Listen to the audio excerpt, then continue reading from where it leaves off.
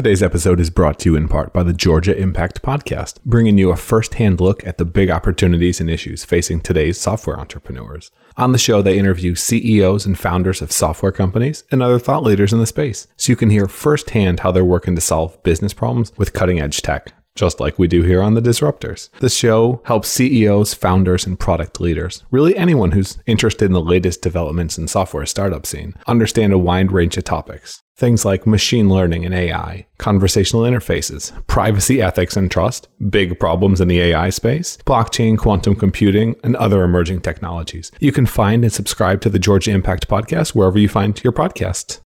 I work from Starbucks and drink a ton of coffee and love saving money. That's why I love the Cash App, the debit card from Square with boosts that save me $1 at coffee shops nationwide every time. No strings attached, no hidden fees. Seriously. People don't believe it until they try it. Then my mom tried it. She loved it. And you can get $5 free to fuel your caffeine addiction and save $1 on every cup of coffee every time by going to disruptors.fm/cash and signing up. I love the Cash App.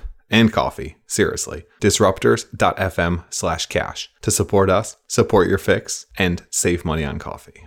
And now, let's get on with the program. I think most of my work as a futurist is on the near future rather than the far future. And so, I'm kind of focused on the near future issues. I think, the effects of climate change are clearly pretty proximate now, but the one that seems to be being under-addressed is the economic impact of automation technology, particularly cognitive automation. In the UK, we were meant to have a sort of governmental panel looking at this in seriousness maybe 3 years ago, which, if it's met at all yet, it's barely met and doesn't seem to have made many recommendations. It doesn't seem to be taken particularly seriously because there's a whole school of economists who say, people have said, with every technological revolution that there'll be job losses and this time's different and this time's going to be no different. It'll be growth. And I'm skeptical of that view. I really am. Welcome to The Disruptors, the podcast about the future of all of us, where we look at the technologies, trends, and societal norms shaping our collective future. Hear the world's top minds share their insights and predictions on the convergence, direction, and ethics of exponential technologies transforming life as we know it. You can learn more and stay up to date at disruptors.fm.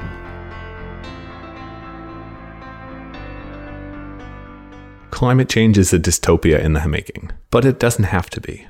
The same with mass unemployment and automation. Things are coming our way, and yet we are in a position to shape these, seemingly as the alpha species of Earth. What are we going to do about it? Today we've got Tom Cheesewright on the program. He's a futurist, speaker, engineer, and the author of Book of the Future. He spent 14 years working in mechatronics for some top global companies like IBM and others. And he's a frequent speaker on both TV and radio, BBC, News Roundtable, World Business Report, and gotta say you're gonna love his accent, because who doesn't love a British accent? But not just that, he's a pretty smart chap as well. And he's the author of High Frequency Change, Why We Feel Like Change Happens Faster Now and What to Do About It. And that's a big problem today. And today we're gonna be discussing why we're actually all cyborgs and what it means for humanity. Why the future of climate change is inevitable, and yet the answer is probably local. Why Tom's only remotely worried about automation and unemployment. What technologies actually scare Tom the most and why. The future of TV, entertainment, and Apple's role. How Amazon and monopolies of the future evolve and rule, voice, and possibly the world. And what we need to do with education to save humanity from itself. This is a fun one, guys. I really hope you enjoy it. And now, without further ado, I give you Tom Cheesewright.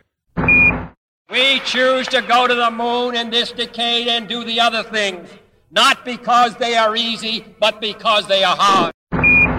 So, Tom, I wanted to jump right in, and I hear you're a cyborg. I wanted to figure out why. What's the deal?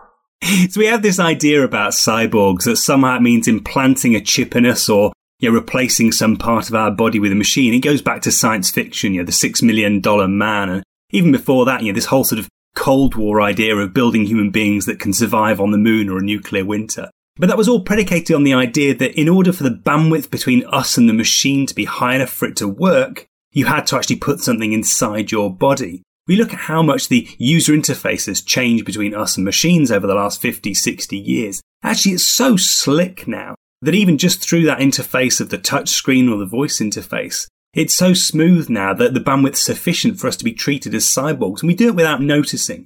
I was born without a sense of direction. I can barely find my ass with both hands. And so, when GPS comes along and I can just say, Google, get me home, and it does it. That's my cyborg sense of direction. Likewise, my memory. If it's not in my calendar, it doesn't happen and I'm not there. I've outsourced these cognitive functions. And, just because there's not a chip in my hand or my head, I don't think that makes me any less a cyborg.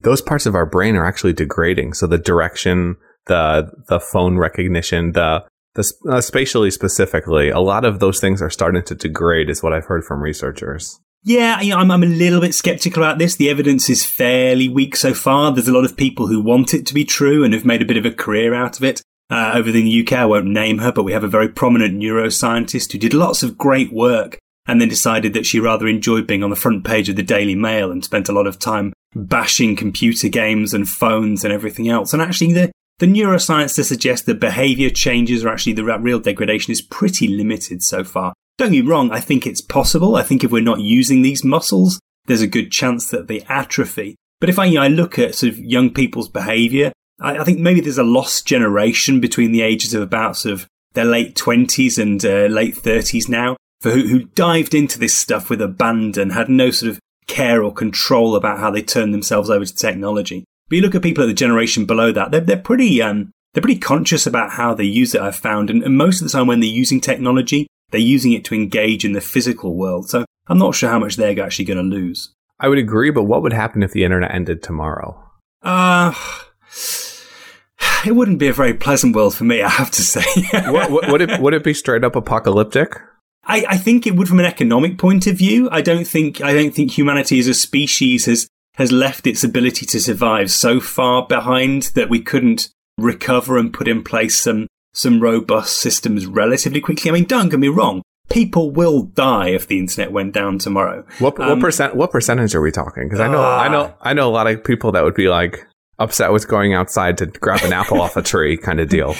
Yeah, and where do you find an apple tree these days? It's not like you can go scrumping around the centre of a city anymore. But I don't know. I think it's a small percentage. I think you'd find that actually a lot of our systems, a lot of our pre-internet systems are still there in the background. We sort of bolted the internet on top of them. It's not quite replaced everything yet. Worst case scenario, cannibalism, tried and true. Long pig. It's very tasty, I hear. It tastes like chicken. God, I can't even imagine people being pushed into those type of situations. And yet... It's so far from my experience in my comfortable middle-class home, I have to say. It is, but I'm dabbling a bit in sci-fi now. I've got a couple of novels that I'm working on getting a publisher for. I thought you were going to say you were dabbling in cannibalism. No. Yeah, I had a sister. Now I have half a sister. You guys weren't supposed to know about that. No, it's that's part of the reason I like this podcast and I like sci-fi in general is you can bring up those topics that are controversial. Who survives when something like that happens? What are your biggest fears when it comes to technology?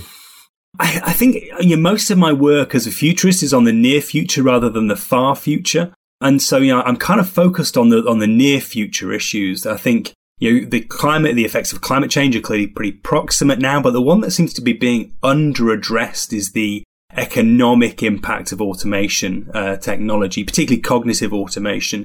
In the UK, we were meant to have a sort of governmental panel looking at this in seriousness maybe 3 years ago, which, if it's met at all yet, it's barely met and doesn't seem to have made many recommendations. It doesn't seem to be taken particularly seriously because there's a whole school of economists who say, people have said, with every technological revolution that there'll be job losses and this time's different and this time's going to be no different. It'll be growth, growth, growth. And I'm skeptical of that view. I really am. Well, you kind of have to become skeptical at some point because there's a carrying capacity of the Earth in terms of how many people we can support on a resource perspective. And if you scale up those resource usages, which in essence would be scaling up GDP, either for developing countries or for first world countries getting higher levels of service from AI, then either way, we're already at an unsustainable point. Where can we go from here? Yeah, I think the estimates are that we top out from a population perspective back end of this century, but that's still some growth to go given the damage that we're already doing. And when you've got all the developing nations trying to get to our standard of living, expanding their energy generation, expanding the manufacturing base, expanding their consumption of meat and other goods. Yeah, I think there is a huge onus on us actually to start moving as fast as they're moving towards us to be moving back the other way. What's a better measure than GDP then? I don't know. I think growth is a good metric for a long time. It correlated pretty well to standards of living. I don't think it necessarily does now. I think if you put growth in an equality context, we know very clearly that unequal societies have higher crime and lower standards of living. I think actually driving towards some measure of equality, it's hard to objectively measure happiness and standard of life, but I think we do need a better metric that's going to correlate better to a quality of life in the 21st century, just as GDP did for the 20th. What about an inflationary adjusted average income divided by number of hours worked? So you took into account how much someone was making, but not just that, because we don't want people working more. If you can make the same and work less, then you're actually improving society. Yeah, and I think you bring that right down to the micro scale. There's a huge challenge to bring that sort of thinking just into the current workplace. In Britain, particularly, we have really low productivity, by European standards. We work the longest hours and deliver the absolute least. And there is a real presenteeism culture there. So even if we're not talking at the sort of the macro big future scale, just bring it down to the micro and re-incentivize people based on productivity and delivery rather than just showing up and looking like you're putting in the hard yards. We'd have a massive impact on people's quality of life. It would, but it's hard to do for the way that corporations are structured. What we've found from having urbanists on the program, people whose specific job it is to design better cities, more transportable, connected cities, ones that will be the cities of the future, is it's almost always easier to start with a new city. It's much harder to retrofit a city than it is to just build something new. Is it going to be similar with the corporations of tomorrow? You can't really retrofit this stuff, so we got to take them out back and then we can start with the new ones? I don't want to believe so. I have kind of a soft spot for big companies. They get a lot of flack. We sort of see them as the enemies, as the bad guys. Historically, the big old, the oil companies, everybody else.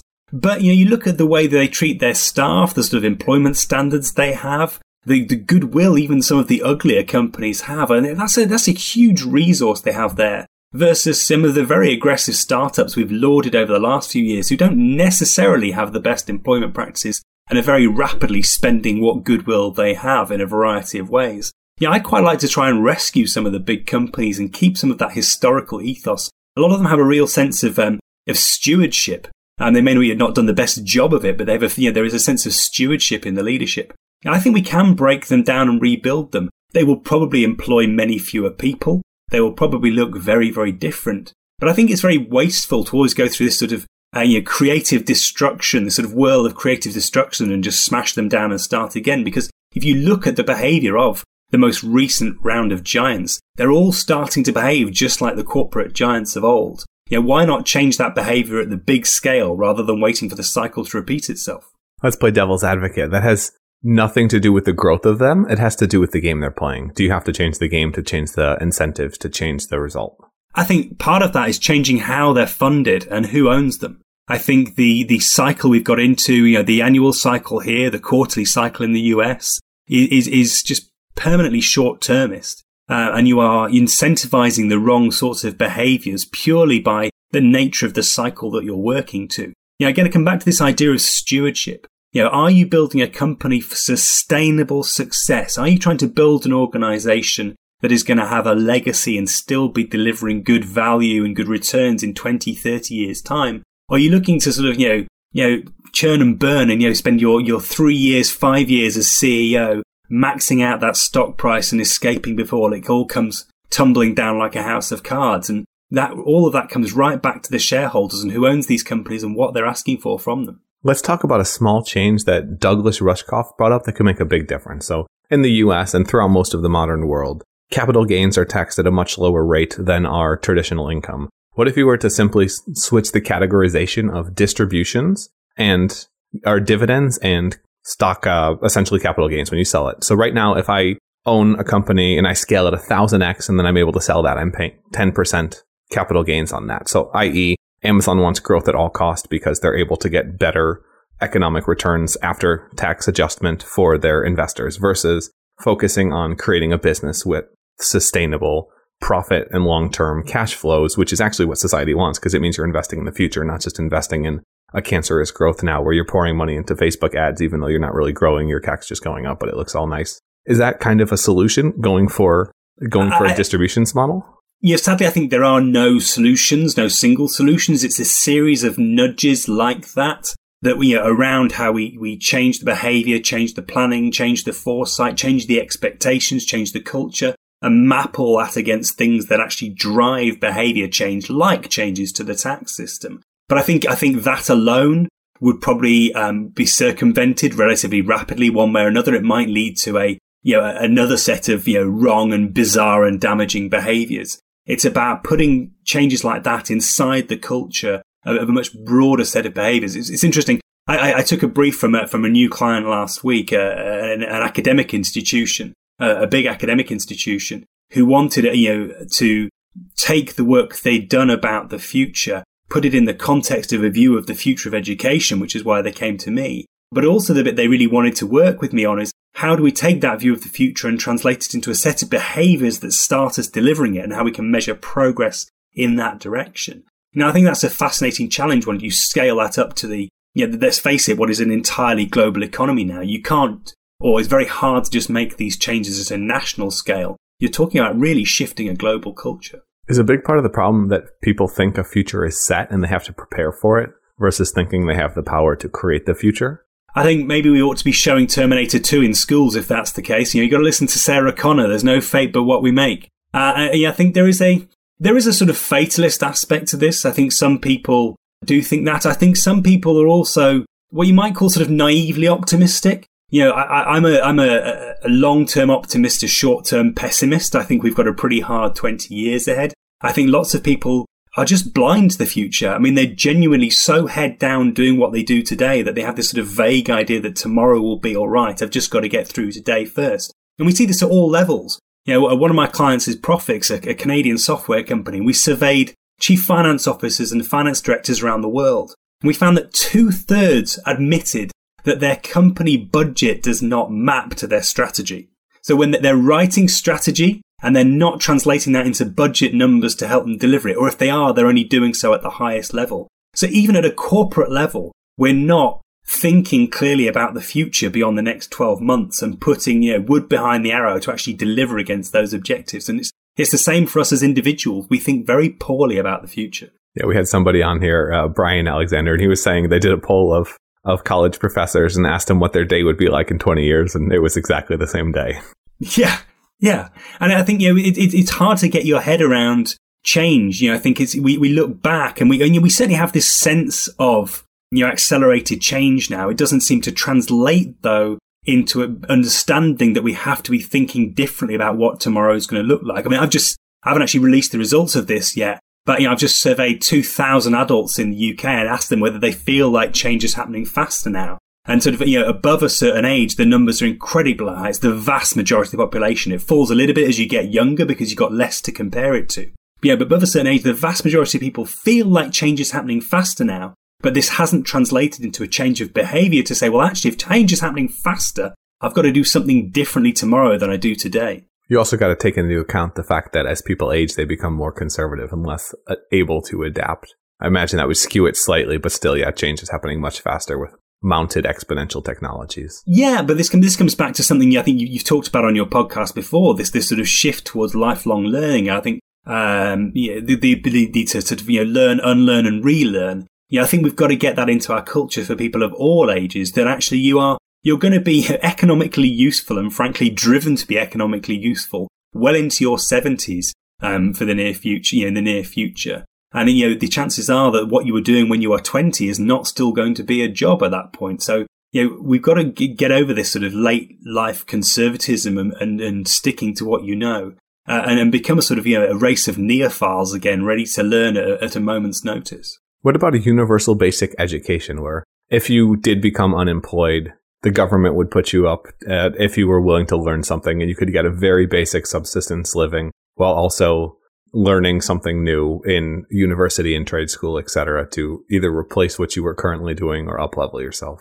So I heard a fantastic idea along these lines. I was speaking at a conference up at Glen Eagles, the golf course for the telecoms industry, and one of the hosts there was talking to me about an idea, a paper he'd written, that say, rather than sort of universal basic income, or you just basically get a £20,000 fund when you are born I wouldn't cover much education at high school, at university level in the US, but in the UK, that will cover most of a university level education. And you get it when you're born, and you can spend it on education at any point in your life, whether you're training or retraining. You've effectively got this fund there to cover the education. Maybe combined with a slightly smarter welfare system that accepts people are going to have these fallow years where they have to retrain. I think that's a really good idea. Although, partly we also have to recognise that not all of these jobs are going to need formal training. It's going to be about a set of aptitudes, a set of transferable skills, and you're going to be learning on the job because nobody's done it before, so nobody's there to teach you.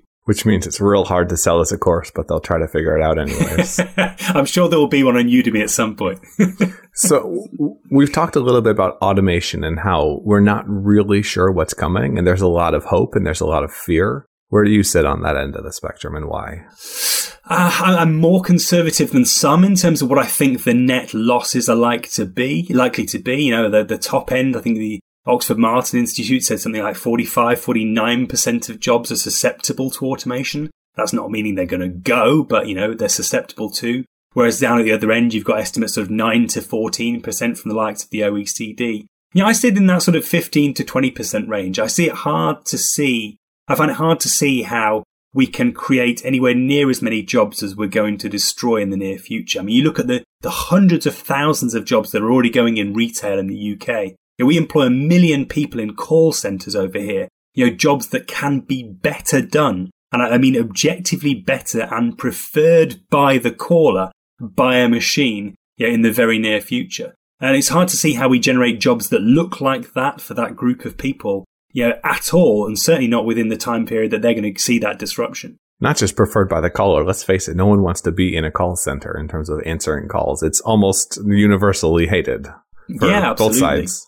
Well, I think that's in part down to the way that the economics of call centres today. What's left of the call centre, the rump of the call centre, if you like, is the high value calls. The ones where you're actually able to do care, the sort of third line support where the automated processes have been exhausted and you really need a human being. And I think those jobs are actually quite good fun. You get to engage with someone and solve their problems and make their day better. But most call centres, that's not the experience. And when you're doing that, when someone's doing that high value stuff for them, you can afford to pay them more to do it. Do we need the jobs though? So this is something I was talking about with Brian Alexander. Is I could see us getting to the point in human automation where, at least in the US, we reached a dystopic utopia where we had achieved such high levels of automation. Energy was close enough to free that we could produce everything we wanted. And we'd automated everyone out of existence in terms of, well, you don't need a job anymore, but I'm sorry, we can't give you this stuff because we don't do sharing here.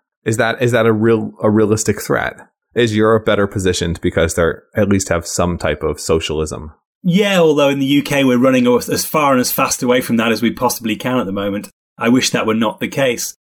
Potentially. Yeah, I think that socialism, though, or the really centre-left, position is predicated on industry. It's predicated on an economic base that, if we see this sort of fractalization of wealth, which seems likely in automation, if a small number of people can do the work of many more and capture a larger portion of the income, there's some pretty radical changes required in order to support something that looks at all like today's economy. And I think, the reality is we're unlikely to go through a radical change when these changes come. I think we'll use a series of sticking plasters to hold something that looks vaguely like the current economy together. And that is, changes to the tax system, perhaps some form of UBI, although I think, most of the schemes trialled so far don't really justify the name. They're not really an income that you can live on. They're a sort of, a small supplement. And perhaps actually some revaluing of the work that we desperately underpay or don't pay at all right now. And I think that's probably the biggest critical shift, is that we've very rapidly devalued service to the community and the family over the recent years. We don't reward people for public service anything like we used to. And that's true of, doctors, nurses, teachers, people actually in work. But it's also particularly true of people who are looking after the home, raising children, caring for elderly parents or sick relatives, or children who need more support. And somehow as a society, I think we absolutely have to revalue that work. We have to work, the burden of which mostly falls on women. How? We're not easily is the honest answer. I think we've come so far down a particular path of a sort of binding value purely to economic activity that I think it's unlikely to happen quickly. I do see signs of it though, and it's happening in small grassroots places where where the welfare state and local authorities have pulled back in the UK under the current sort of austerity budgets, where local councils in the UK that run cities and towns have lost half their funding in the UK, half their staff, half their funding typically. So a lot of services have been pulled back and the community has stepped in. The community has taken over the running of libraries and parks and public spaces. They've adopted poorly maintained train stations. They've started to build outreach programs, care programs, even things that are looking a little bit like Saturday funds. There were sort of, cooperative welfare systems that predated the welfare state in the UK. All of these things are starting to come back in the absence of the state. But it's going to take a very long time to get to that point where we're rebuilding community to an extent that it fills the role we've either relied on private enterprise for or an enlarged state for. Is that the possible future, that we just take out the inefficiency of government and use that to fuel our future? I think it's potentially some of the inefficiency of central government.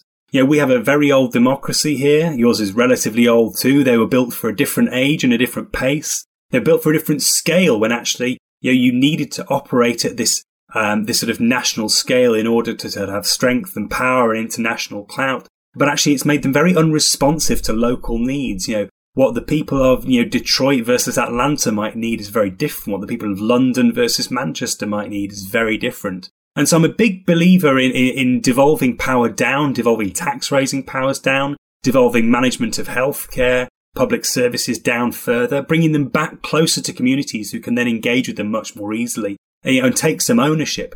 I still believe in some things have to be done by the state. I think there are places in the UK where we've brought in markets and competition which just don't work because there is no true competition, and all the regulation in the world doesn't work to protect the consumer in those situations. There are roles for the state and there are roles for the market, and it's about finding the balance between those two, but also massively decentralizing power and pushing it back towards people. I definitely agree. I think, at least in the US, a lot of times when you hear something like that, it's, oh, don't worry, we're not going to control the telecom lines. We're just going to grant the monopoly to this company and let them build it. And by the way, we'll pay them to build it kind of deal. It's offshooting the responsibility without actually making a remotely responsible decision.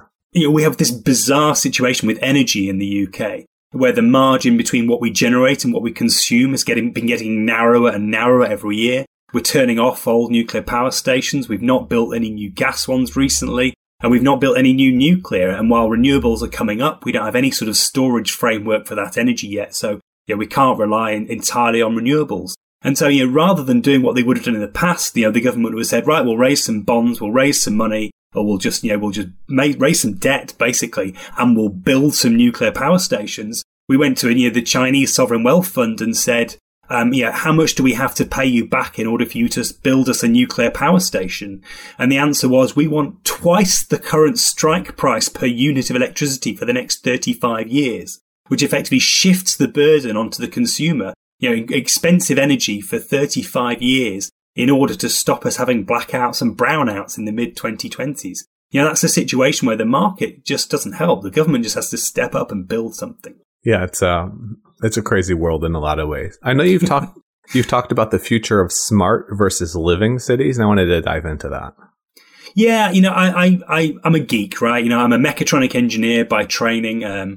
And, I love technology, as you can probably tell. I'm sort of surrounded by 3D printers and, microchips and all sorts of things. So I get excited about smart cities and their potential. But if you look at what's been driving them for the last few years, like, why are people investing in smart cities? It's fundamentally economic. It's about saving money. It comes back to this austerity agenda, which has been in place across Europe. And whether you go and visit, Santander, which is an incredible smart city demonstrator, or Milton Keynes in the UK, or Manchester's recent project, fundamentally it's about reducing the cost of operation of a city, usually with some sort of public relations, environmental messaging sprinkled over the top of it, and maybe a bit about quality of life. And I think we've got to move beyond that now. Those things are important. We could make cities more efficient, more energy efficient, greener and cheaper to run. But I think you can't go past the role of joy in a city. We've got to incorporate much more of those human aspects when we think about this. And this comes back to what you were saying about urbanists and new cities versus established ones.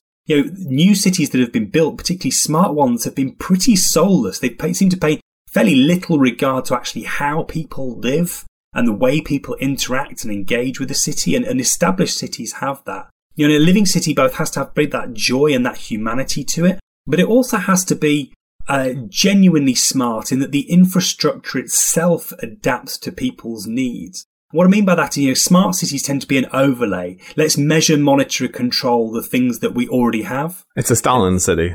Right. It's a smart Stalin, right? Whereas a living city actually adapts the fundamental infrastructure to people's changing needs. It comes back to this rate of change. So, a good example might be, imagine you have a smart office block, a genuinely smart office block. It's driven by an AI. It's peppered with sensors built into the concrete, the tables, the chairs, the windows, everything else. And it starts to understand the behaviour of its tenants, of its occupiers. And it notices that everybody uses the side entrance, not the front one. And this causes a bottleneck in the morning. And it says, okay, well, I'll build a bigger entrance on the side and maybe shrink the front one because I don't need that one to be so big. And so it changes the turnstiles and it widens the entrance using a sort of 3D printer or some sort of modular construction techniques. And perhaps more interestingly, it changes the shape of the working environment. Actually, these people need quiet. They need space. They keep hiding away. Why don't I build more private rooms and fewer sort of open plan space? Or just on a day-to-day basis. You imagine there's an alleyway down next to it. And the bulbs break or the power goes out down that alleyway, so it's dark one night and it looks dangerous. The building could notice and illuminate the offices on that side of the building to illuminate the alleyway and keep people safe. And it's about these sort of live interactions, turning the buildings into living things which grow and evolve to support our needs, rather than just trying to minimize the cost of operating them as we do today. Let's play devil's advocate. A lot of that stuff sounds nice to have, but overly expensive and not all that important. It's kind of like over-optimizing where you decide, I'm going to go learn French in case I ever move to France. And now that could be great because you want to learn French, or it could be considered a total waste of time because you never actually do it and take any action on it. And that's a lot of what I hear when I hear people discussing a lot of the sensors we just have to have in these smart buildings that have almost no purpose. So let's bring it back to the business model for buildings. And this is something I've had discussions / arguments with property companies and architects about. Is the way we build buildings today is entirely wrong. So everybody in the sort of the 7-step process does their little bit and then gets out as fast as they can with their small margin on the lifespan of that building. And what we end up with is assets that age, that don't necessarily continue to meet the needs of the people in that city. It's wasteful. We knock stuff down. We have contractors who are operating on an average of minus 0.5% margin in the UK. It is a highly risky business with lots of large companies going bust. And the alternative, I say, is we rip up the rule book. We stop building things like we used to. We stop building cities like we used to. And every partner in that process is invested for the lifetime of that building. They will take returns out of the utility of that building across its entire lifespan. And suddenly the investment model for how you build that building and why you put those sensors in looks different. Because what you're trying to do is maximize utility for its lifespan, right down to its deconstruction, its decommissioning. And everybody in the process is getting paid against that, rather than everyone trying to get in, get out and make their buck in the short space of time that they're engaged. And once you do that, that level of knowledge about how the building's used, about how the asset's used, starts to make a lot more sense. I think so, but then you're playing with a risk-adjusted return type deal where people are thinking much more in terms of let's go for the higher risk, faster reward versus the potential lower risk. But it's like with venture capital. If you're investing in companies, you expect 1 out of 10 of them to return the previous 9 investments because they're almost all going to go to bust. You're playing an exponential game. If you're doing 1 out of 10, you're doing pretty well, I think. But, yeah. But that's a general rule for the start of thinking we have to shift towards if we are going to, avert things like, absolute. Well, I think it's probably too late to avert some level of climate change catastrophe. But that sort of short-termist thinking and the behaviours that drives are part of our problem now. And so we have to find ways to incentivize that longer return, that stewardship, that sustainable success, rather than get in, get out for maximum return. Yeah, it's a very hard nut to crack, so to speak. As I say, it's not going to happen quickly. No, especially because how fast do you build and knock down buildings, right? Yeah, absolutely. And now a quick time out to tell you guys about today's show sponsor, Brand Crowd, an offshoot of Design Crowd, a company that we love and helped get our podcast design covers for disruptors. Now, if you guys need a logo, if you're starting a business, or if you want to have a better brand logo and presence, maybe you designed something terrible in the future or terrible in the past and you just need to redo that and get something incredible made. Well, here's how you do it. You go to disruptors.fm/brandcrowd. That's BRANDCROWD. They'll generate thousands of logos for you from designers around the world. You don't pay anything. It's totally free. And if you find one that absolutely knocks your socks off, then you buy that bad boy, and suddenly you have an incredible brand for your business. Again, that's disruptors.fm/brandcrowd for more details and to see what they come up with for you and your business. Hope you enjoy. Now back to the episode. So I know you've talked before about the future of television, Apple's role in it, and what the future of media looks like. I was curious to get your thoughts. Yeah, so I mean, this is kind of forming, it's one of the strands that's forming the basis of my next book. I shouldn't be talking about my next one because my first one doesn't come out for 2 months, but I'm writing about choice at the moment, and I'm absolutely fascinated by choice. And television is a really good microcosm of this. And Apple's recent announcements, Apple's announcements got huge airplay and coverage because of Spielberg and Oprah Winfrey and this idea of, where they're going to be competing with Netflix and sinking huge amounts of money into production, something which still isn't entirely clear yet. But buried down in there was a much more interesting announcement for me about the television app and about how Apple is effectively going to moderate and curate your choices, how you discover content wherever it might come from. And that for me is a massive future battleground for brands, not just for television, not just for other forms of media, but for everything we buy and use. It's who are the new middle men and women, or middle AIs, quite frankly, who are going to broker our access, who are going to help us discover, who are going to help us navigate the absolute morass of content and choices we have out there. And you're starting to see people make interesting moves in this direction. Apple's move towards saying, we're going to be the curator of your watched experience. And we're going to recommend stuff to you. We're going to direct things to you. That is an incredibly powerful position. Just like in many ways the voice interface Alexa is really a shot across the bows to say, we put an Alexa in your home. That is the broker for which brands you buy. And, I did some work for Kellogg's, the cereals brand, and we had a guy from Google there who used to be at Amazon, whose house is full of Alexa devices. And it had shifted the brand of cornflakes that he buys from own brand cornflakes to Kellogg's cornflakes. Because when you say to, and I'm not going to say her name again in case she wakes up, but when you say to a voice assistant, order me some cornflakes, she doesn't know to order the own brand ones. She automatically orders the branded ones. Now, right now, that's just because it's a default. In the future, that becomes a really interesting marketing battleground that when somebody doesn't specify, what do you order? You fast forward 10 years, when we're probably all wearing some sort of smart glasses, which have got breathing sensors, heart rate sensors, galvanic skin response sensors, and they know how we react to goods, then they can start to make decisions about what brands we want based on that information. What comes back to the AAA plumbing, where you try to be at the front of the phone book. With Alexa especially, Amazon's going to own all of that because they make their own products. Why would they ever push someone else's? Well, I don't know that they would. I mean, for a start, they may get paid to push somebody else's. That's a possibility. There's an interesting sort of brokerage angle there, almost like they're starting to do now. People are shifting a lot of spending from Google Ads into marketing on Amazon. Maybe that money goes directly to Amazon for the digital equivalent of shelf promotion. Where you start to take on their own brands. You walk into a supermarket, the own brands haven't displaced the Kellogg's, the branded goods. They sit alongside them. They're a differentiated proposition. Do we have to regulate against that? Because it is essentially a mafia plus monopoly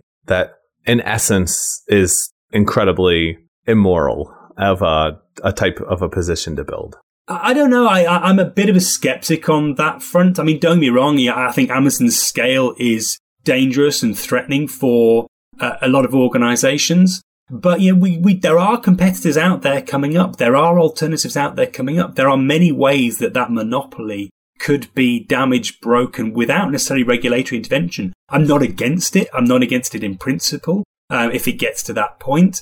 But I'm less invested in this idea that Amazon or Facebook or any of the others are unbeatable. I think they can absolutely be competed with. Well, Facebook can, because it's a miserable experience that everyone hates. But Amazon's people don't even view as an experience. They view it as a default, and in a lot of ways it is with the infrastructure they have. I would say Amazon of the big three, really, or big four, are the most in a position to have a pure, unnoticed monopoly where they are the consumption for everything you do. And I don't see how you defeat that when they have their own marketplace and their own products. My background is Amazon. No, sure, but let me give you a counterpoint to that. There's one thing Amazon has been trying to do for years and has still failed at. Groceries. Discovery. Amazon is the place I go if I know what I want, or to be fair, or AliExpress or eBay, depending on what it is I'm buying. But if I don't know what I want, Amazon's a horrible experience. Like, bricks and mortar retail still beats out Amazon for me for the discovery experience, for things when I don't know what I want. And that, I think, is an enormous opportunity, because I don't think it's necessarily impossible to do it digitally. And yet Amazon's tried for years and still fails at it. So do they just need to buy Pinterest?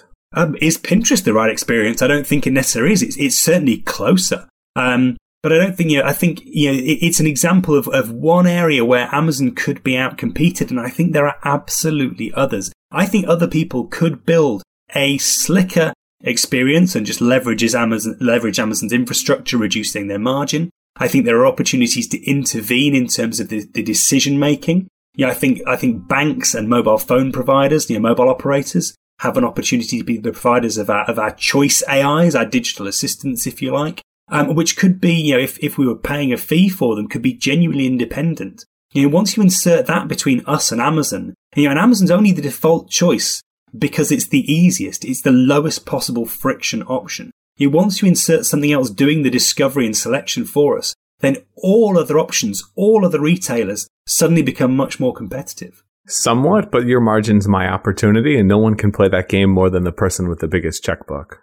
I don't know. I think constantly we see these people who look unbeatable, and I think they absolutely can be beaten. People will find a new paradigm, a new way of doing things, which allows them to insert themselves somewhere in that process and shave off. It won't happen in one big go. No one's going to come and knock Amazon out with a single punch. They're going to shave slices off their revenue, just as happens with banking. I mean, banking's a really good example. 20 years ago, the banks missed the card not present payment opportunity, and people like CyberSource, now sort of part of Visa, came along and built businesses doing that card not present processing. Banks then had a really good business doing card present processing, the Streamline network in the UK, and the likes of the Squares and the iZettles came along and started to shave profitable bits off there. We've seen it with foreign exchange. We've seen it with stock trading. Companies are starting to shave many, many small profitable slivers off the banks, shaving them back to a much less dominant position. And I think exactly the same will happen with Amazon. But you're dealing with a dinosaur. When you think about banks and financial institutions, who would ever want to have some type of AI assistant from them? Because A, do you trust your bank? And B, do you think they're remotely competent? I would say no for both. In almost all instances. You and I might say no for both. The level of trust among the general population in banks still remains incredibly high. They don't like them, but they trust them. I guess we'll agree to disagree on that one. So climate change. Where are we headed? And should I buy a boat? I don't know what the water table in Atlanta's like, but I live in a place called Levenshulme, and Hume means swamp, so I'm certainly investing in a sump pump for my cellar, if nothing else. I don't see how we get in under 2 degrees at the current rate. I'm no climate scientist, but from my observation, we've done relatively little to combat it so far. Most of the sort of most intense campaigning and ire has been directed at the consumer and changes in consumer behaviour, when actually, and then at industry, when actually government has done relatively little in terms of what it could do, the ways it could influence our emissions. And for me, I think if we are going to avert serious disaster, we've got to be putting a lot more pressure on government to make bold decisions, rather than just keep beating consumers up for using one too many plastic bags, or not using a reusable coffee cup. It's about so much more than that at the grand scale. Yeah, we're not playing the 80-20, that's for sure. In terms of politicians, do we have to overhaul the entire system and get rid of the 4 or 6 year type term limits, which are incredibly short term and almost impossible to focus on the future? I think two things are happening here. One is I think there is increasing disgruntlement and apathy with the established systems, but I also see a lot of people just bypassing them. The general relevance of national governments is declining. It's a slow trend. It's not going to happen overnight. But people are, rather than waiting for government permission, people are starting to do things in spite of government. Maybe it's Facebook's move fast and break things approach translated into sort of civic activism. Come back to these sort of community projects I was talking about earlier. As the state retracts necessarily because of austerity, people are starting to step in and finding different ways of doing things. In the UK, our metro areas, our big suburban regions, London, Manchester, Birmingham, the last one government instituted sort of executive mayors, and they're slowly starting to bring their weight to bear, carving greater power out from the state. My ideal is that we move towards a sort of internet type system where we have a national governments effectively, an international government effectively establishes the framework, the rules, the standards, but within those standards, the nature of the operations locally and hyperlocally are much more free and open and free to meet the needs of the people living there, and actually the choices and behaviours of the people living there. I think slowly but surely we couldn't move any more centralised in many ways without becoming sort of an entirely totalitarian state. I think slowly but surely we're moving back in the direction with some big hiccups along the way. 50 years from now, do we have more or less governments than we have today? And by roughly how much? I think we have more in terms of numbers of representatives. I think, it could be twice as many. I think because more people are engaged, possibly on a part-time basis. But we have less centralisation. I'd like, in 50 years, I'd like to see half as much power in terms of tax raising, budget spending, control over school curricula, etc. I'd like to see half as much centralised. I'd like to see national governments effectively as a standard setting and a semi sort of oversight body. But, maybe 50% of that power shifted into local and metro areas. What about China? They're centralising and it's going seemingly quite well. I think it's a spectacular example, but it's such a different experience. You're effectively urbanizing a rural economy at a vastly accelerated rate. I think I think it's pretty inevitable that at some point China ends up going in the same direction. It's the centralized mode works well for them at the moment. Maybe not works well for everybody there, but in terms of trying to do things at scale, quickly, I think it works very well. But actually, even there, you're starting to see a lot of power pushed out to the states and provinces. For example, some of the investment funds they have for automation under their program to increase the quality of manufacturing and shift the perception of China from low cost to high value. A lot of that is administrated locally by the provinces, and then you're getting differential behaviours there. I find the reference to China as low cost manufacturing that most people think of to just be so laughable. It's funny because the cost is much better, but the quality versus the US manufacturer, I would probably take the Chinese one every day because they actually have to work for it. I've worked with factories in both, and the US ones don't even respond.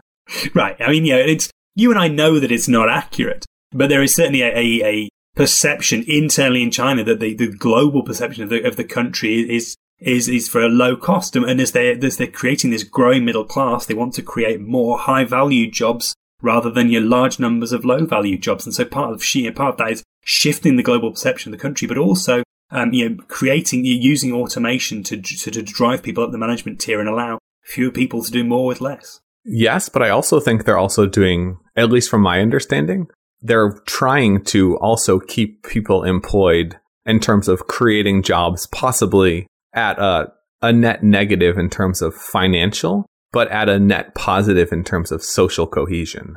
And that's demonstrable, right? We know that if you've got two identical communities with identical levels of poverty, but one effectively in work and one out of work, the behaviours are completely different.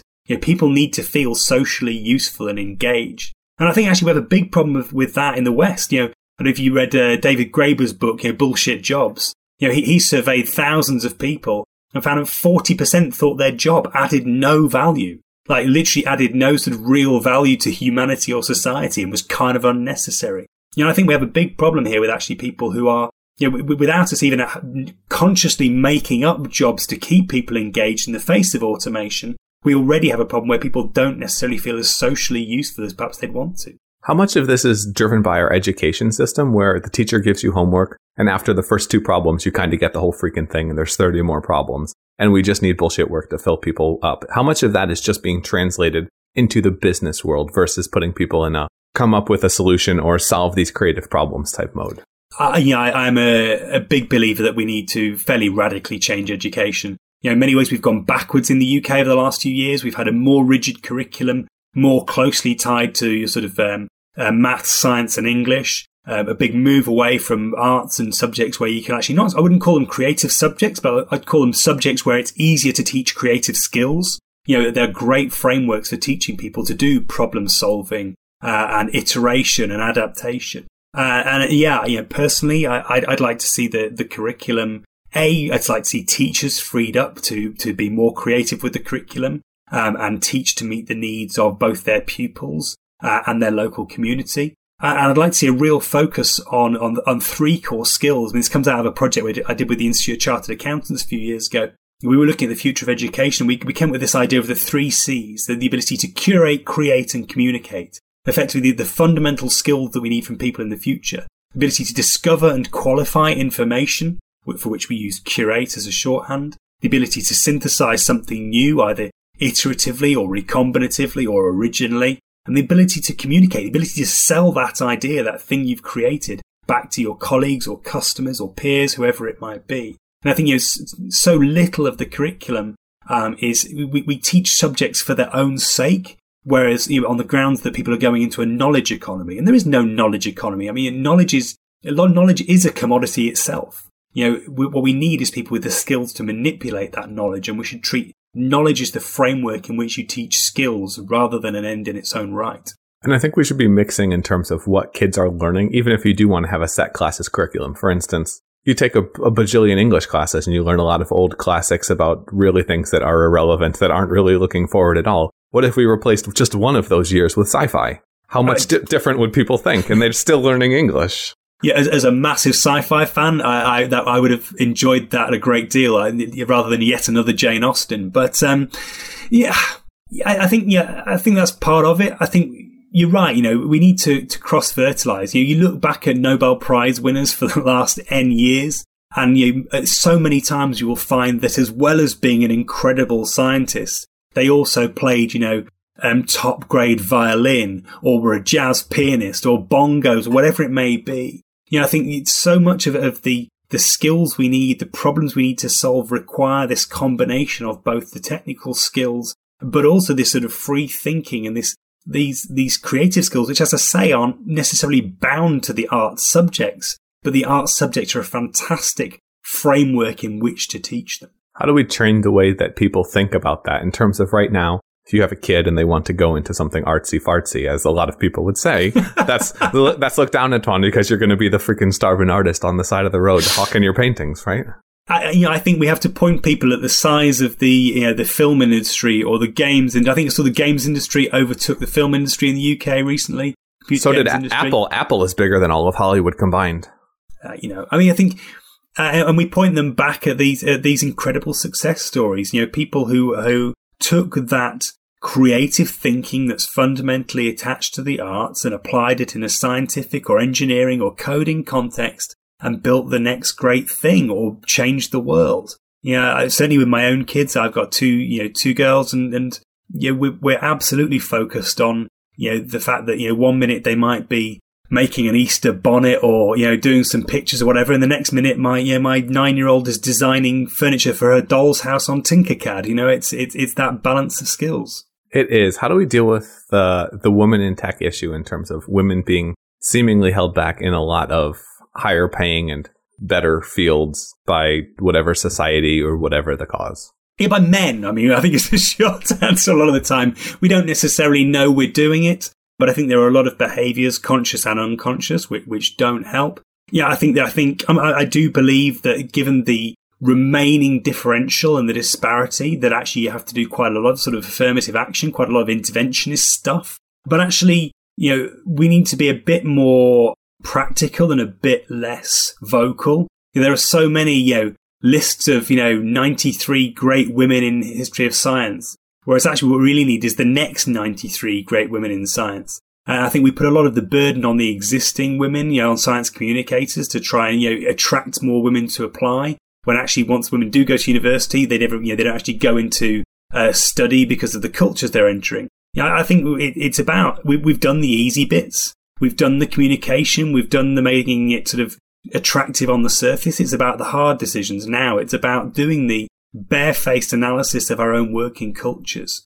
It's about looking at our own behaviour as men particularly and saying, what are the things we are doing that are still dissuading some of the best people from working in these environments? And I think a lot of us are still guilty, and I include myself in that. There's always, I find myself saying things, doing things that in retrospect I beat myself up about because they contribute to that culture. I heard a really interesting study, and it was from one of the heads of Uber, and they were looking at the disparity between driver incomes in terms of male and female drivers. And they were trying to adjust as much as possible to figure out what is actually causing this. And at the end, it was something like 9%. And what they found were things that were almost unchangeable. They were societal things and physiological things. Men drove faster, so they ended up having more rides. Men were willing to work at shittier hours, which means they were able to get in when there was the higher traffic things. How do you deal with that? Because I feel like at least a large percentage of the difference, which doesn't get talked about enough, are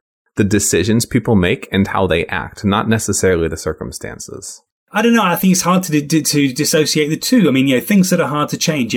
Why won't women drive at difficult hours? There are some pretty good obvious reasons you might think that's true. Whether that is in terms of, the burden of childcare being placed on them for historical reasons, whether that is because they just don't feel safe. I think, even what look like intractable problems, I think we can do things about. Again, these are slow, sticky, thorny problems, though. We're talking about, thousands of years of embedded culture, which we're going to have to slowly shift. And all we can do is sort of, is stick the lever in and start pushing on it and slowly watch it go. But we've just got to keep pushing at it and not, I think you can't deny difference, right? Men and women are different. There are going to be different behaviours. To deny it is to deny the basis of sexism and misogyny in the first place. But we shouldn't be expecting absolute equality, but we should absolutely be tackling all of those things that are societal, which do differentially affect women negatively. I find it hilarious that for some people it's taboo to say that men and women are different.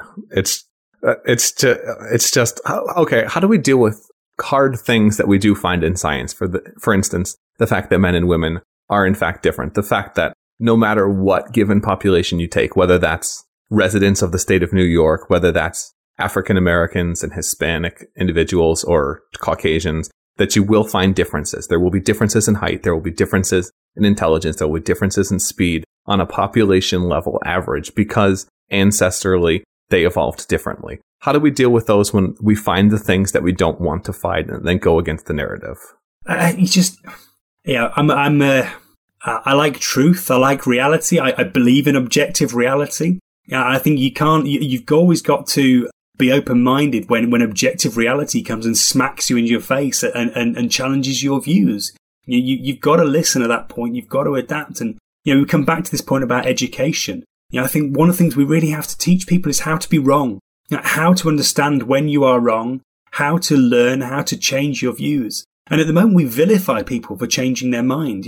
We vilify politicians for the dreaded U-turn. We vilify politicians for changing their mind about something, even if all the evidence they had at one point was said one way and all the evidence they had at a later date was another. We call them hypocrites. It's like, no, we should absolutely lionize people who accept that they were wrong about things, take new evidence and change their minds. I would agree. I think it's more people coming from a perspective of cynicism where you get 4 different tweets and each one of those tweets is a completely different opinion. And that's actually more or less just a growth or a continuation of how politics has always been. Oh, it's great to meet you. I will vote for this. Oh, it's great to meet you. Don't worry. We aren't voting for that kind of deal.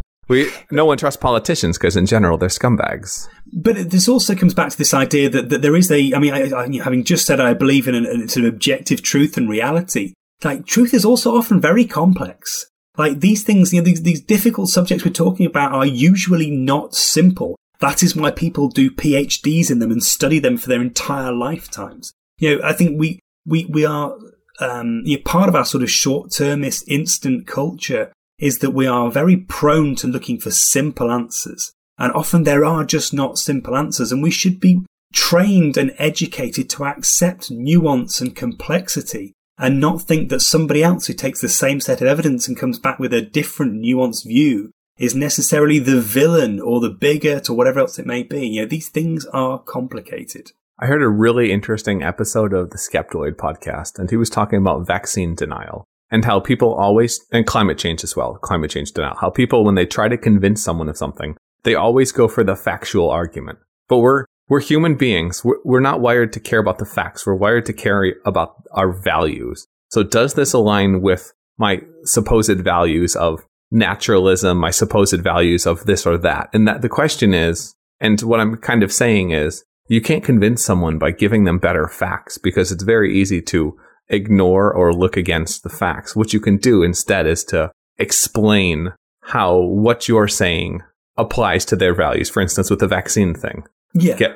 Vaccinate your kids because then their body's natural immune system will be able to fight off disease versus having to go to a doctor to get these medicines because you see this isn't actually natural, kind of positioning things differently. How do we position things differently? I think it's hard. I mean, the problem is that the alternative to facts is usually seen as narrative, as story, and sort of rhetoric and emotion is a huge component in storytelling. So you find yourself getting, I've stopped arguing on Twitter. It's just not worth it. It's not a great medium for sort of communicating the narrative you need to win an argument. But, as soon as you switch from just throwing facts at people to trying to pull together a story and a narrative, you immediately get into emotion and things get heated and you both walk away, none the wiser. I think one of the most interesting approaches is James O'Brien, a DJ in the UK, a sort of a talk radio DJ in the UK who literally just asks questions of people. He gets people on who he vehemently disagrees with and just asks them questions until they generally sort of flame out in terms of their argument and find its own sort of logical fallacies for themselves. Not always, but quite frequently. And I think what it shows is the starting point is having that conversation, is having shared ground rules for debate, having a forum that says, just because you disagree with me, it does not make you a Nazi. We should be having this conversation. Let's say, though, there are some actual Nazis out there at the moment. But, just because you disagree with me does not make you a terrible person. We should set some ground rules for debate. We should have this conversation. And we should keep the lines of communication open. And sadly, that seems to be the opposite of the trend at the moment. You have block lists on Twitter, a great example. Oh, all these people disagree with me. They've taken a different interpretation of the evidence. They are, undermining my right to exist, therefore I will just shut them out of the conversation and ignore that they exist at all. I mean, I think that's really dangerous. Find an asshole, grab coffee, and afterwards you might realize they're not actually an asshole. But literally do it over coffee. Do not try to do it at Twitter. Don't do it at Twitter. Worst case scenario, maybe a Skype call, but I think in person is probably better. It's much harder to hate someone when you're sitting across from them. Those conversations are really hard, right? I did it recently over a thorny topic. Someone who I like, but who I disagreed with. And we went out and we didn't end up agreeing, but we both came away knowing, I think, that neither person was a bad person. Yeah, you can see at least where the other person's coming from, if not respect their opinion. Absolutely. Tom, this has been a fun one. Before we ask people or tell them where to find you and your awesomeness, what is one thing you would want to leave people with? A quote, a call to action, anything?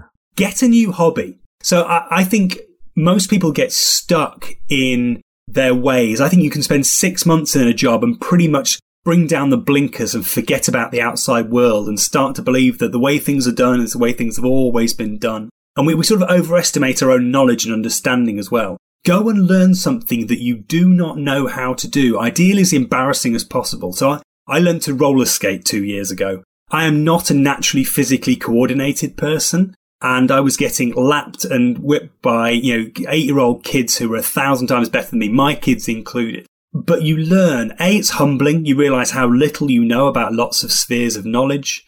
And B, it sort of awakens those learning cells in your brain and gets you into the process of knowledge and skill acquisition. And I think there is no more valuable skill right now than that.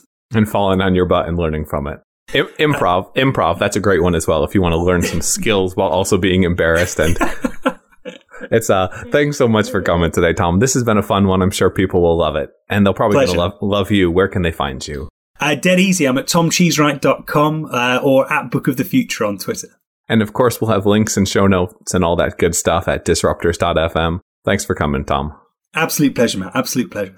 Thanks for tuning in, guys. If you liked it and you can't support us financially, hint, you can at Patreon, disruptors.fm/Patreon. Then consider sharing this with a friend, leaving a review, and helping us reach more people. Thanks for tuning in. Cheers.